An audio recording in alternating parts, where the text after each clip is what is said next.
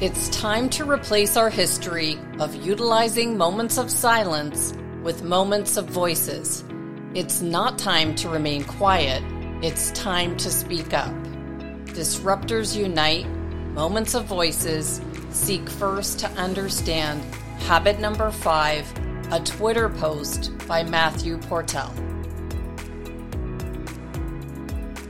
This has been a really rough week in the United States, and while being interviewed on Tom Schimmer's educational podcast on Monday that focuses on learning, leadership, and life, he asked me what keeps me up at night related to education, and my answer to him was school shootings, since they just don't seem to go away. This was a day before the next mass school shooting would hit the news around the world.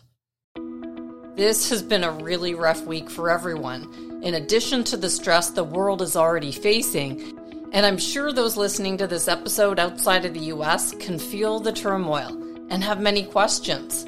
While I certainly don't have all the answers, I do have some thoughts that I think can provide some insight and hope for those who tune in. After this incident, while working on releasing our next episode, nothing felt right to me as I was writing.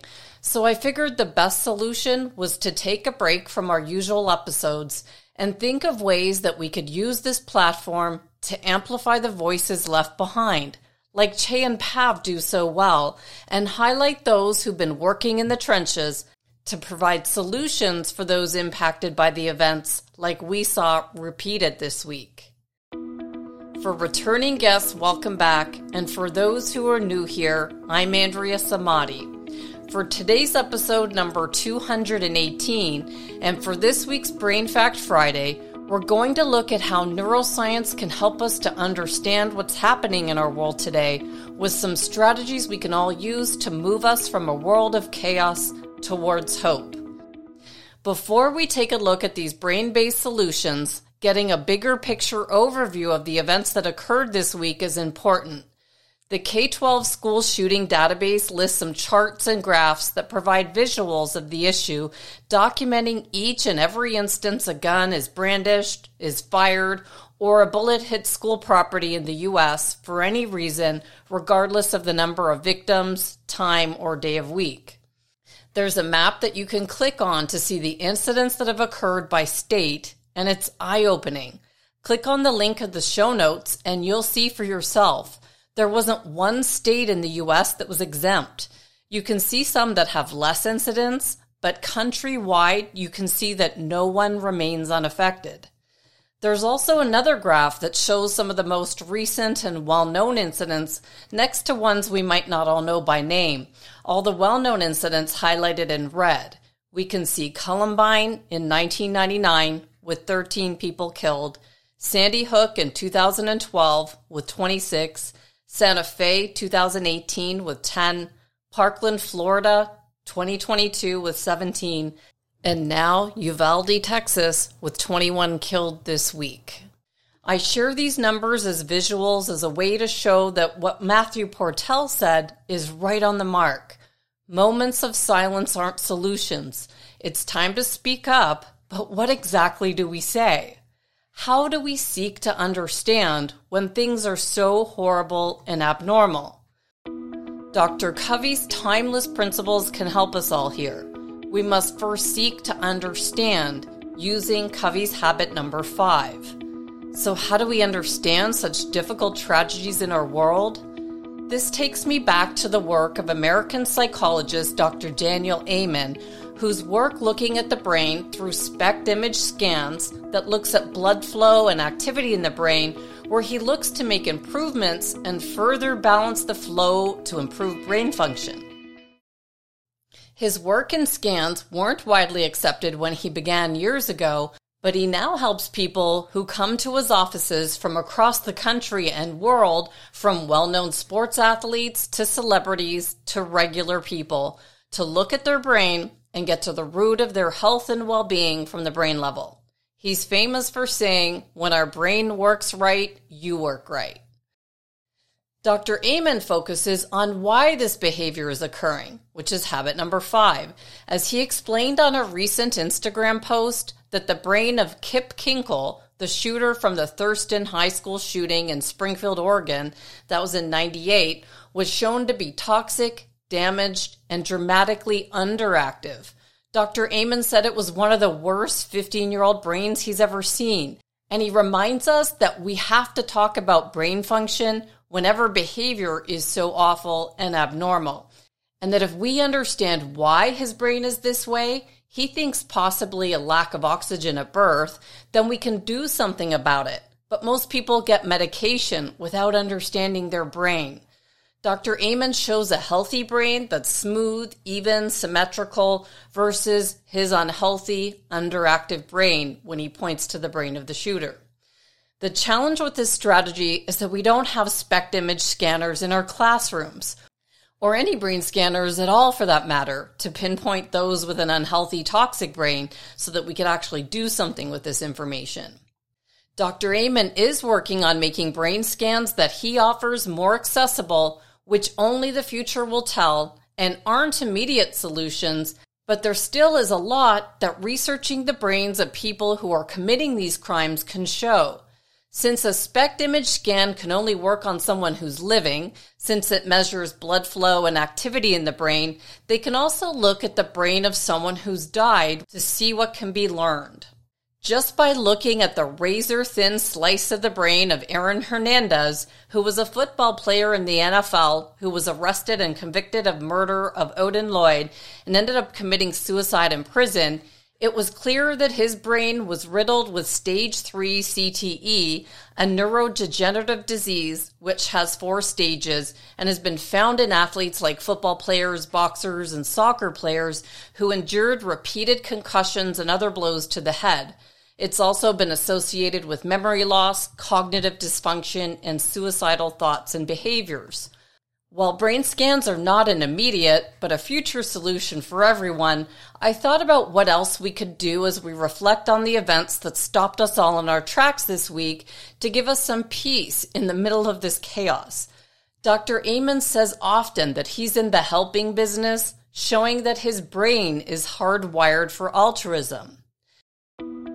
Frederica Fabricius, a pioneer in the field of neuroleadership who joined us on episode 27, reminded me this week that one aspect that's very important for our brain is purpose. When we help others and behave in altruistic ways, our brain is flooded with the happiness trifecta: dopamine, serotonin, and oxytocin. They're instant well-being boosters. Doing good for others helps us to feel better, and research has shown that our brains are hardwired for altruism and purpose, which brings us to this week's Brain Fact Friday.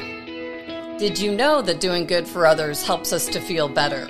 And from the research of a postdoctoral fellow at the University of California, Los Angeles, Leonardo Christoph Moore, that our altruism may be more hardwired than previously thought? Besides Dr. Amen, who's helping us to understand why people behave in abnormal ways, we also have people in the world who take this understanding to another level by actually doing something about the problems that they see. This leads me to highlight the work of Darrell Scott, the father of Rachel Joy Scott, who was the first student killed at Columbine High School. And he founded rachelschallenge.org that focuses on his daughter's life with this legacy, not her death. Darrell Scott has spoken to over 5 million people in live settings around the world, not counting the millions he's spoken to through programs such as Oprah, Larry King Live, CNN, and The Today Show. He's authored or co-authored 5 books and meets with politicians and educators regularly concerning issues of school violence. I highlight Darrell Scott in this episode, even though there are others taking a stand to end violence in our schools, but I had the chance to hear Darrell Scott speak when he keynoted at a school counselors conference in Arizona, and it was back in 2018, and it was an event I'll never forget.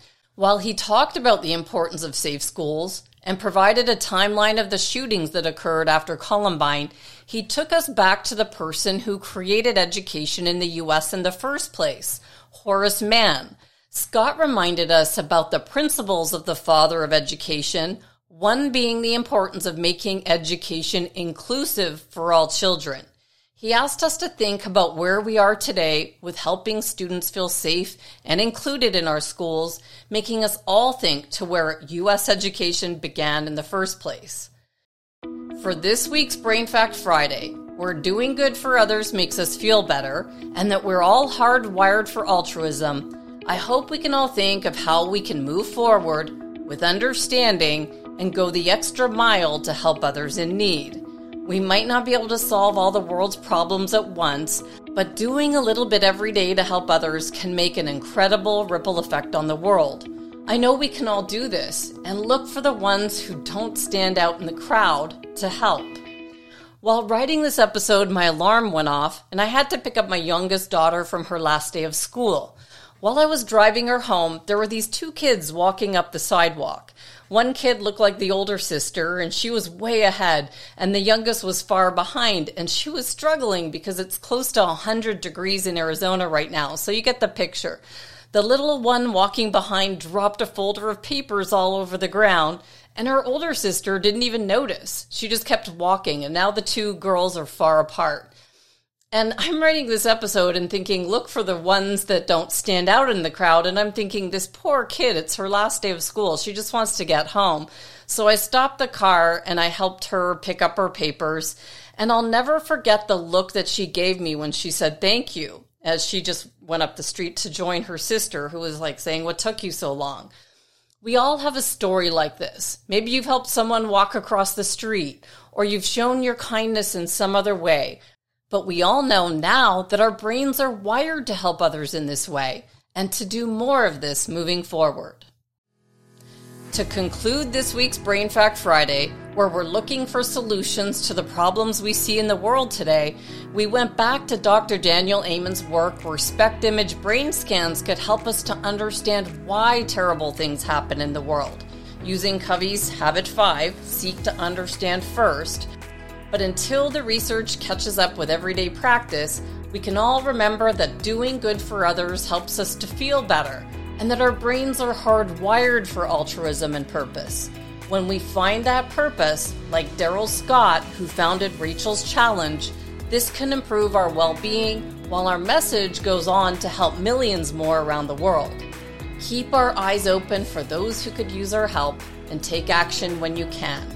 We can all make the world a better place because our brains are hardwired to do this.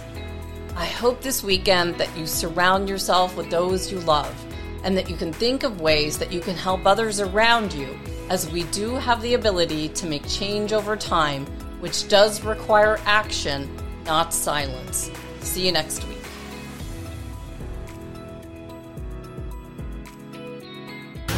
If you're enjoying the Neuroscience Meets Social and Emotional Learning podcast, please don't forget to subscribe so you'll stay up to date with our new episode. While you're there, please feel free to give us a review or a 5-star rating, as it helps others find us. For more information on our programs, books, and tools for schools and the workplace, visit us at www.achieveit360.com.